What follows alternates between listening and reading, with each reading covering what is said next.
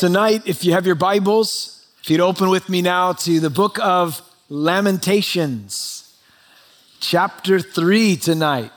Lamentations, chapter 3. And we are picking up this evening in the 40th verse. And as we come to the end of this book, I will not cover every single verse, but you will get the sense and the idea of exactly what we're going through here in this book. But we're going to pick up in verse 40 of chapter 3. Let us search out and examine our ways and turn back to the Lord. Let us lift our hearts and hands to God in heaven. We've transgressed and rebelled, and you have not pardoned. You've covered yourself with anger and pursued us. You have slain and not pitied. You have covered yourself with the cloud that prayer should not pass through. You've made us an offscouring and refuse in the midst of the people. The prophet Jeremiah was called by the Lord to proclaim a difficult and unpopular message to the nation of Israel. He rebuked them for their turning away from God in exchange for the worship of idols. And their worship services went far beyond bowing before a man-made image. Their practices included unspeakable acts of perversity and immorality, and even the horrendous sacrificing of their own children to gain the favor of non-existent false gods. The Lord revealed to Jeremiah that as a result of their sin, the Babylonians would be the instrument of judgment in God's hand. They would come to Jerusalem to remove the people from their land. They would then be deported, taken away as captives. The temple where they worshiped and their capital city would both be destroyed. In addition to receiving death threats for his prophetic words, Jeremiah was hated, persecuted, slandered, ostracized, and imprisoned. Yet his words eventually came to pass. The Babylonians came in and did exactly what God said that they would do. And when the people were deported and when the city lay in ruins, Jeremiah was not rejoicing and saying, I told you so, should have listened to me. Ha, there. How do you like it now? Jeremiah didn't say any of that. Rather, amidst the destruction, he's lamenting, he's grieving, he's mourning over what could have been avoided. And in this sorrowful record of repercussions, we find glimpses of God's grace, and we find hints of hope for the people to have the opportunity to return and be restored. It began with repentance. And that is why in verse 40, the exhortation is, let us search out and examine our ways and turn back to the Lord. There was the need for the people to actually consider their ways. How did we end up in this situation anyway? How did we get here? We didn't start out this way. This wasn't God's intention from the beginning. You could go back 800 years earlier when they came into the land. This wasn't what God said was his best for them. How did we get to this point? Let's examine our ways. Where did we veer off the path? And once they were honest enough to call it for what it was, they could be on the road back and return and be restored. You remember in the book of Haggai, in chapter 1, that Haggai said something similar to the people. He said, now therefore, thus says the Lord of hosts, consider your ways. You've sown much and you bring in little. You eat, but you don't have enough. You drink, but you're not filled with drink. You clothe yourselves, but no one is warm. And he who earns wages to put in a bag with holes. Thus says the Lord, consider your ways. In other words, the prophet's saying, listen, you want to know why you're in the situation you're in right now? Listen, look at what's going on. Ask the Lord, consider your ways, consider where you're at. Are you walking with him? Have you departed from him? I mean, these are things that are important to consider. Here the prophet saying, hey, let's search our hearts. Let's see. It's similar to what the psalmist said. You remember he said, search my heart, oh God. Try me. See if there's any wicked way in me and lead me in the way everlasting. If there's something that I'm missing, something that I've overlooked, something that I haven't repented of, something that I'm just, harboring and not willing to deal with because I've justified it so much, Lord, let me consider my ways and repent of that. And that's what the Lord was calling them to do. And once there was honest examination with a clear diagnosis, they could repent and return to the Lord. And that brings us to verse 41 where he says, let us lift our hearts and our hands to give God in heaven. We have transgressed, we've rebelled, and you haven't pardoned. This lifting of the heart, followed by the lifting of the hands to God, this act of surrender and worship and repentance, there is an open acknowledgement here. We have transgressed. We have rebelled against God. And so let's turn our heart and let's lift our hands to God. Why do we lift our hands? For one thing, it's biblical. I will lift up my hands in the sanctuary and bless the Lord, the Bible says. It is a biblical practice. It is something that is done throughout Scripture. It's this acknowledgement. It's a surrender of what I am and who I am. Lord, I surrender to you. I worship you. Lord, I also have my hands open. I want to receive from you, and you can take from me what you want. My life is yours. My hands raised. Why? I don't just do it because, I guess people raise their hands. I'm just going to. Why are people doing that? Maybe it's your first time here. You're a one-hander, you're a half-hander, you're a little, you're one of those people. Listen, you're a touchdown person. They say, I'm doing it because I'm surrendering to Jesus.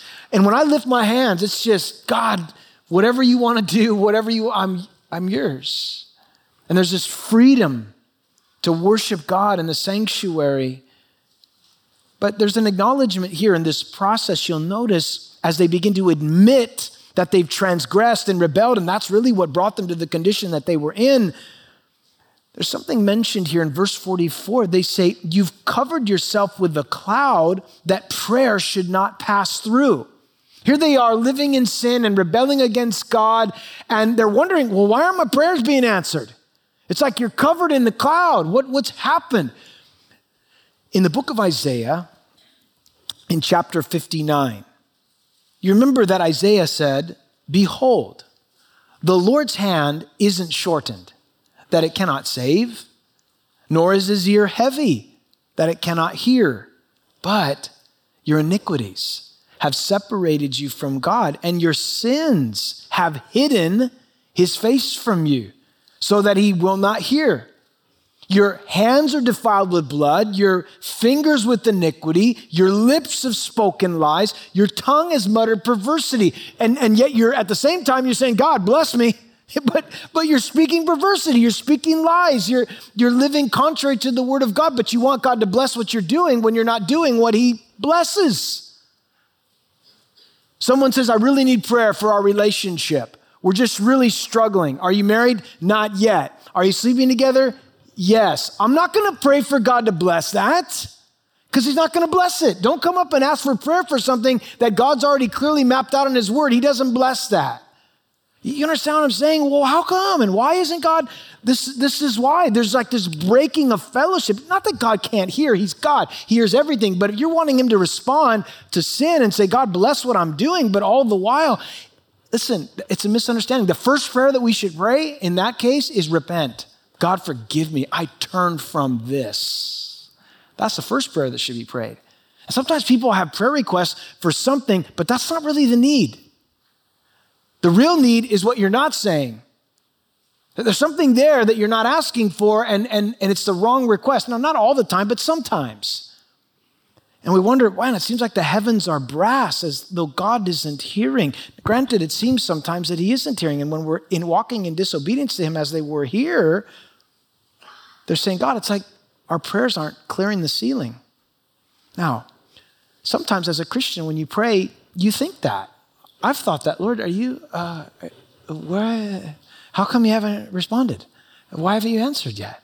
Have I done something wrong? Have I sinned against you? Did I do something? And sometimes we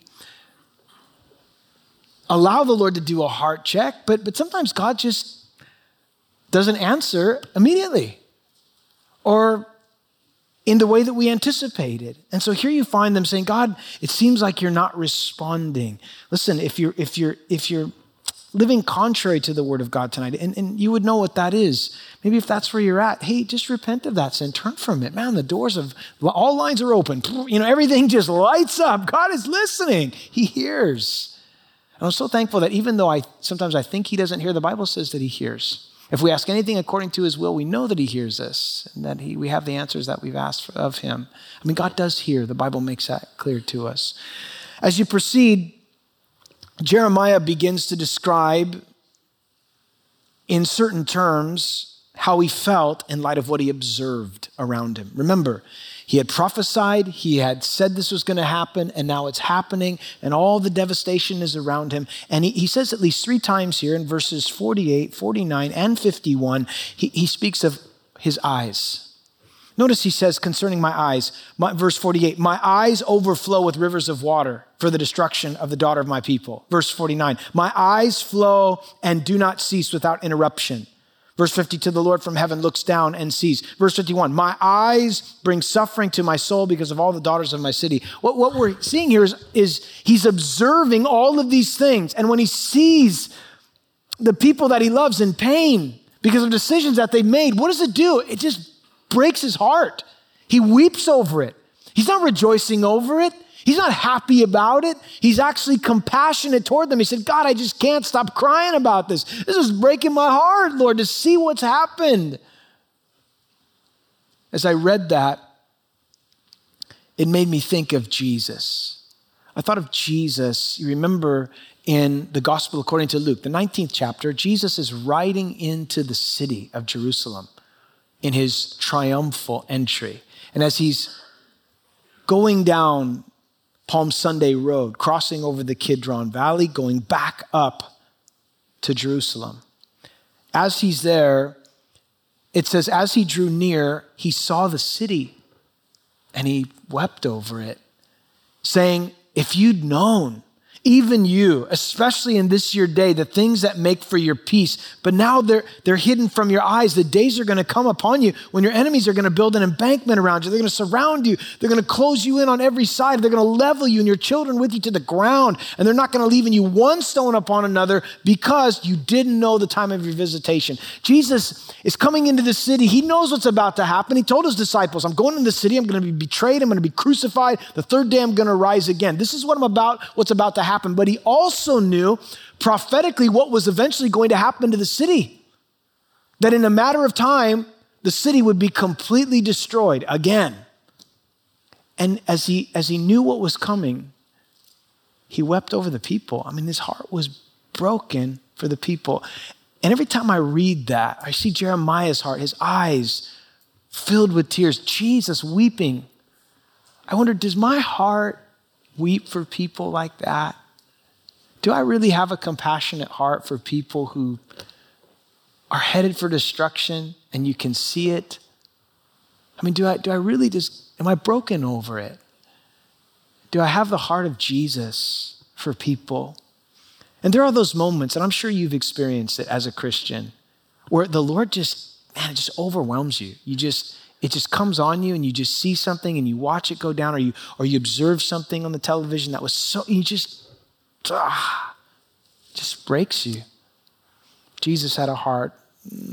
Jeremiah was compassionate. May God give us compassionate hearts for people who are, many of them, suffering the consequences of their sin. And we should pray that and have a heart of compassion to minister to them, to see them come to Christ. Jeremiah was genuinely concerned about his people. He didn't enjoy having to be the bearer of bad tidings. He was simply being obedient to the commands of the Lord, but he was often misunderstood for that, and he was often put in harm's way. That brings us to verse 52, when Jeremiah is saying, my enemies, without cause. They hunted me down like a bird. They silenced my life in the pit. They threw stones at me. The waters flowed over my head. I said, I'm cut off. And I called on your name, O Lord, from the lowest pit.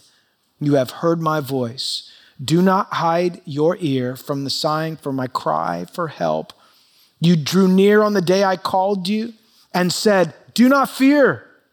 O Lord, you have pleaded the case for my soul and you have redeemed my life.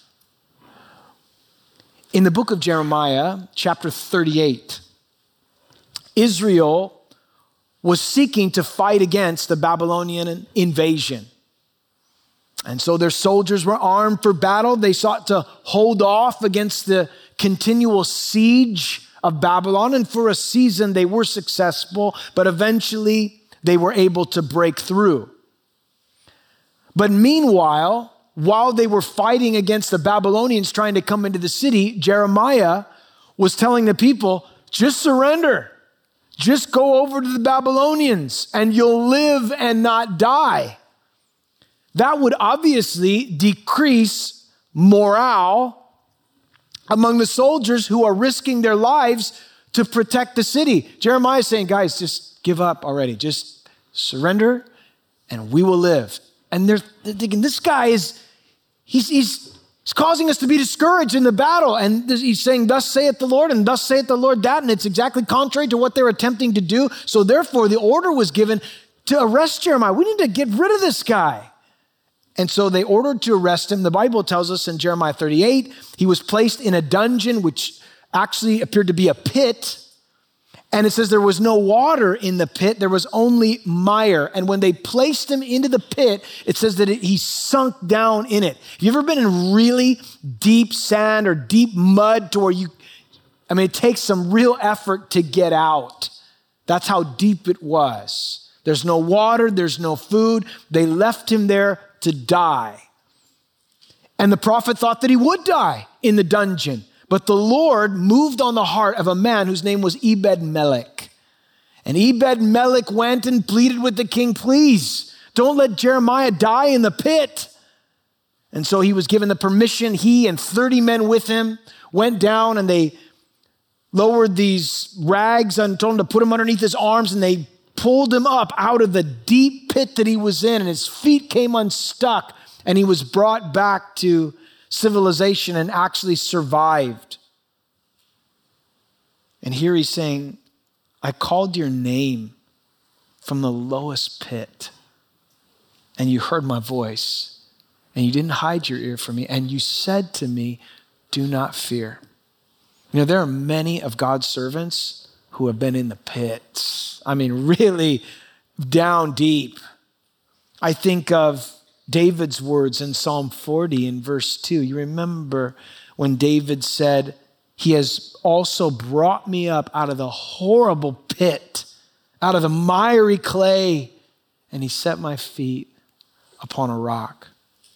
I think of the experience of Daniel in Daniel chapter 6, when all of the satraps and the wise men were determined to destroy Daniel because God had raised him up and blessed him and his ministry in the kingdom, and he had favor, and they were determined. But the only way they could get rid of him was to have to do something with his relationship with God. So, they made the story. They made this whole decree. They had it signed. King, nobody's going to worship anybody but you. But they knew Daniel wasn't going to listen to that. So Daniel opens his windows and he still prays, and they busted him. And then they brought him down and said, King, Daniel, you know what he did? He prayed to somebody else except you. And you signed this, so you know what happens. Throw him into the pit of the lion's den. It says that Daniel was cast into the den of the lions. And then after he was there, you remember the Lord shut their mouths, and the very next day that Daniel was brought up out of the pit, and then the king, I love this part, he gave the command, and they brought those men who had accused Daniel and cast them in to the den of the lions. And it says that the lions overpowered them. This is very interesting. It says that they broke all their bones in pieces before they came to the bottom of the den. I mean, basically, God turned what the enemy intended for evil into something good. God defended Daniel. God took him out of the lion's den, and God dealt with the enemy. Took him out of the pit. Maybe tonight, if I was to ask you, hey, how you doing? Can you describe your situation? And you'd say, if I could describe it, I feel like I'm in the pit. I don't know how to get out of the pit. I'm stuck. What do I do? Well, you call on the name of the Lord. You call on the name of the Lord, and he will hear you, and he will draw near on the day, and he will say, do not fear. He will redeem your life. Call on him. And I love that it says from the lowest pit. It often reminds me of testimonies I've heard through the years. My own testimony, other people's testimonies, where the lowest pit, and it was there that he delivered me. Joseph also thrown into the pit more than once, into the pit, into prison. God redeemed his life. If you feel like that's where you're at tonight, listen, call upon the name of the Lord. He will redeem your life. As you go on into chapter 4, we find out that he continues to describe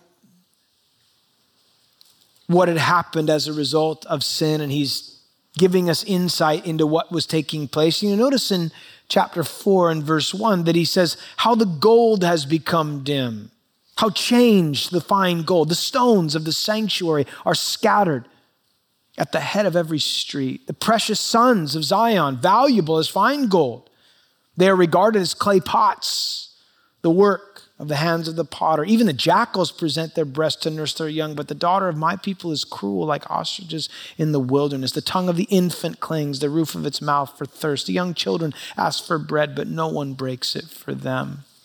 Those who ate delicacies, well, now they're desolate in the streets.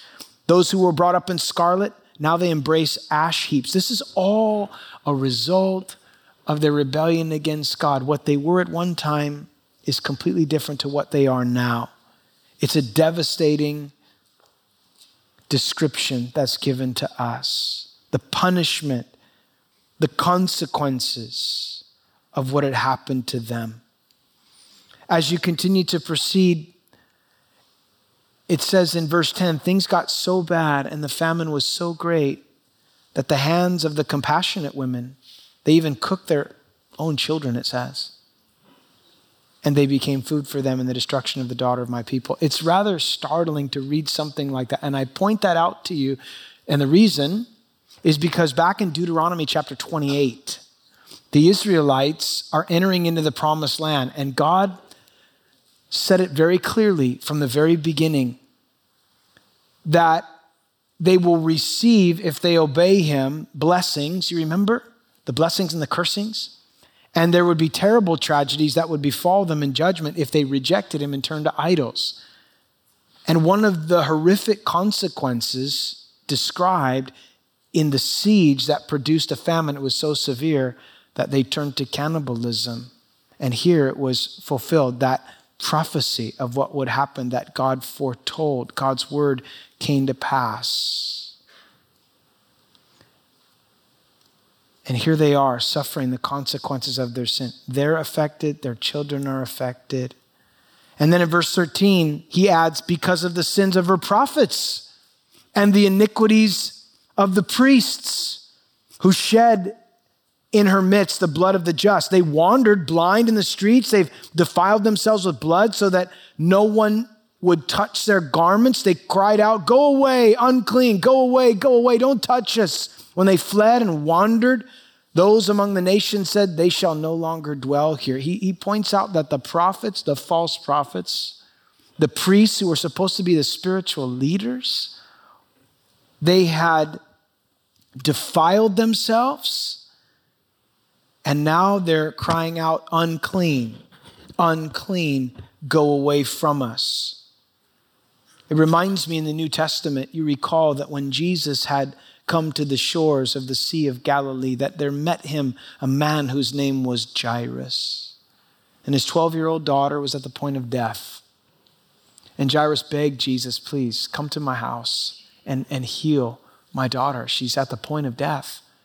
And so they made their way through the crowd that was pressing in on Jesus. And in the midst of that crowd, there was a woman who for 12 years had a flow of blood. And she made her way through the crowd. And for some reason, she felt that if I can just grab hold of the hem of the garment of Jesus, I'll be clean. I'll be healed. Her whole life, she would have had to cry out because of her condition, unclean. The leper, also, who would be considered ceremonially, religiously separated, isolated from his family because of his condition, would have to cry out at the top of his lungs, unclean, and everyone would scatter because of his uncleanness. But when those who were unclean came in contact with Jesus, they were cleansed. They were healed. They were made whole. And they were restored. Again, I don't know what your testimony is, but I know that to live apart from him is to be unclean. Sin makes you dirty, man. It really does. In your mind, in your heart, in your actions, in your speech, the way you live. Sin is a mess. But what a difference it is. Like the leper who fell at the feet of Jesus, like the woman with the issue of blood, both severely unclean, taking hold of Jesus and being cleansed. Do you want to be clean? Take hold of Jesus. The blood of Jesus is able to cleanse us from all sin. And there's something so wonderful, something so liberating about being clean. It cleanses your heart, cleanses your mind, cleanses everything. He goes on to say in verse 17, still our eyes failed us, watching vainly for our help. In our watching, we watched for a nation that could save us. That was also part of the problem. They were looking for help, but they weren't looking for help from God. They were looking to another nation to help them. Can Egypt come down and help us? No, Babylon took care of Egypt. They can't help you. Egypt, of course, a type of the world in Scripture. We looked for other nations to deliver us, and none of them could. It wasn't until they looked to God that things changed. As you continue on, you come to chapter 5. And chapter 5 opens and closes with imperative cries to God. In chapter 5, verse 1, it says, remember, Lord. In chapter 5, verse 21, it says, restore us to yourself, Lord. In verse 1, it says, remember, O Lord, what has come upon us. Look and behold our reproach. Our inheritance, it's been turned over to aliens. Not like creatures in space, but it just means people who were foreigners. Our houses to foreigners. We've become orphans and waifs. Our mothers are like widows. We pay for water we drink. Our wood comes at a price. They pursue at our heels. We labor. We don't have any rest. We've given our hands to the Egyptians and the Assyrians to be satisfied with bread. Our fathers sinned and are no more, but we bear their iniquities. Here they're saying, God, please remember us. Look at us. Look what's happened to us. Foreigners have come in. They've taken what you gave us. They've taken it for themselves. We're like orphans. We got nowhere to turn. We can't even get water without paying for it. Our own wood, we have to pay for our own wood. This was our wood. You gave it to us, but it was taken from them. We have no rest. And we bear the iniquities of our fathers. We're suffering. Servants rule over us, verse 8. There's no one to deliver us from their hand. We get our bread at the risk of our own lives because of the sword in the wilderness. Remember us, God. Hey, let me ask you something. Do you ever feel like God forgets about you? He can never forget about you. The Lord reminded his people of this. He said, can a nursing mother forget her infant? He asked the question to his people. And then the Lord said, even if she could forget, I would never forget you because I've inscribed you on the palms of my hands. You may think God's forgotten you, but he hasn't. I'm sure there were many people in Scripture who thought God forgot about them. I'm sure of it. Moses is like, he must have forgot. Until that day, the Lord is burning in the bush, talked to him. Joseph certainly thought God forgot about him. The baker did, because he died. But the butler also forgot about him. Just want to be biblically accurate. I didn't want to, that's the story of Joseph, if you don't know it. Hopefully you do. But what I'm saying is God doesn't forget about you. He remembers you. He couldn't forget about you. Remember us, God. He goes on to describe how they were feeling in the midst of their suffering. And then as you proceed, it says in verse 15, the joy of our heart has ceased, and our dance is turned into mourning. The crown, it's fallen from our head. Woe to us, for we have sinned. There's the acknowledgement right there. Listen, our joy has ceased, our dancing to mourning, the crown has fallen. Woe to us. Why? Here we are at the end of Lamentations, because we sinned. That's why. It's not like they're saying it's the Babylonians' fault. They did it to us. It's your fault, God.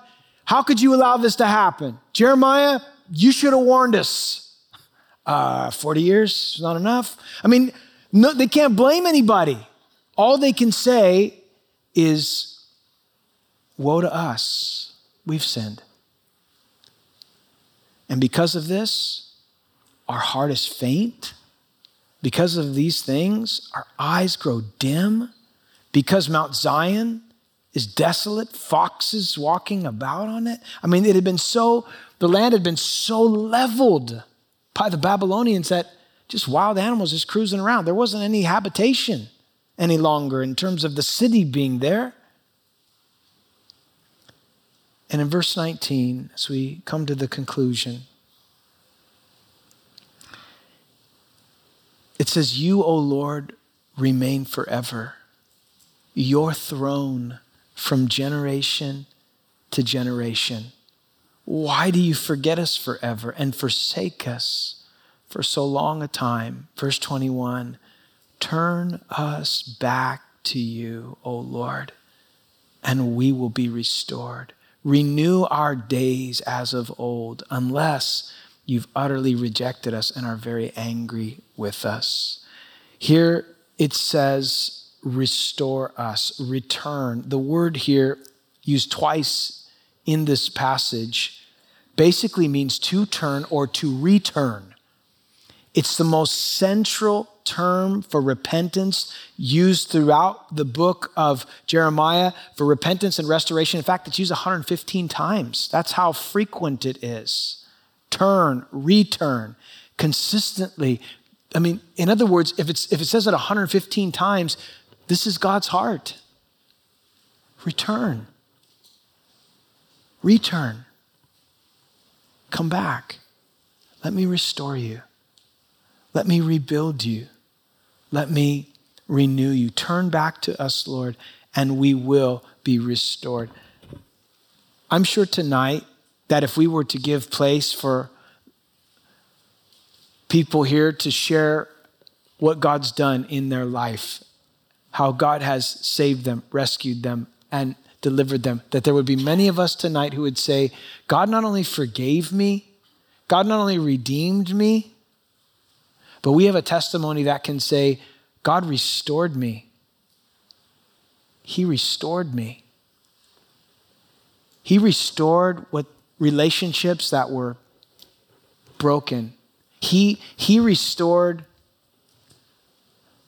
my mental capacity that I thought was gone.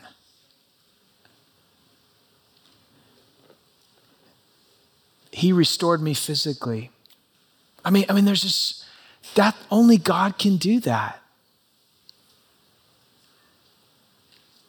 People can give you advice. They can counsel you. But only Jesus can actually restore you. You can hear some good things and boy, that's something I could take away. But Jesus is the one that restores the broken. Jesus is the one who restors. He alone. Say, I want to be restored. Turn back to him.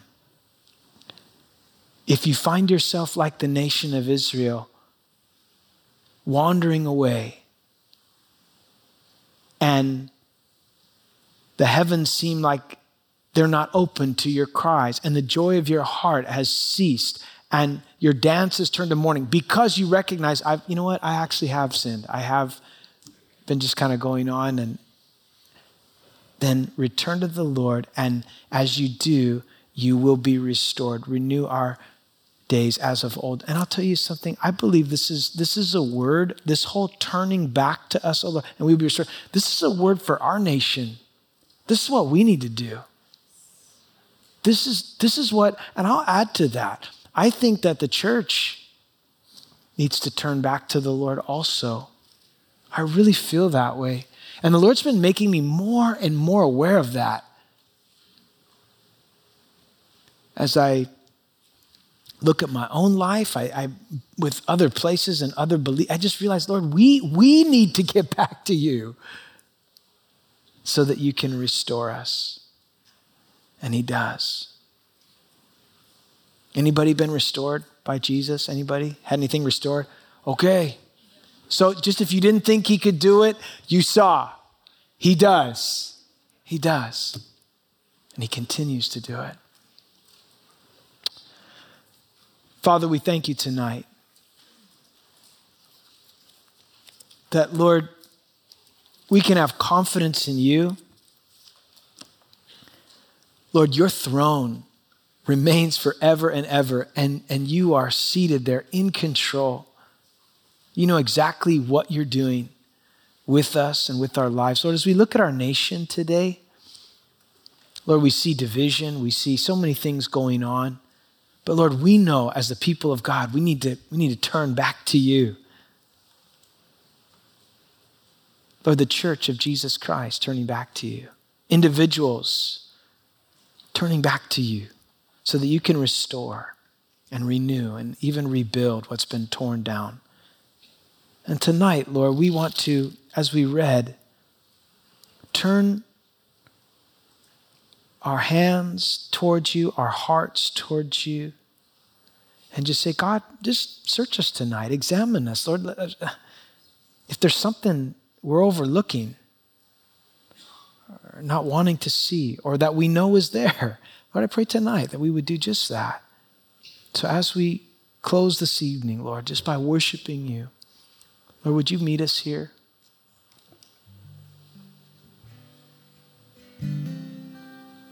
God, would you just draw us into your presence tonight? God, forgive us where we've slipped, where we've tripped, where we've turned. God, just set things right tonight. Let's just worship the Lord and end this evening. Just bringing those things to him this evening, whatever that is. Let's worship him. And I'll close this in prayer in a little bit.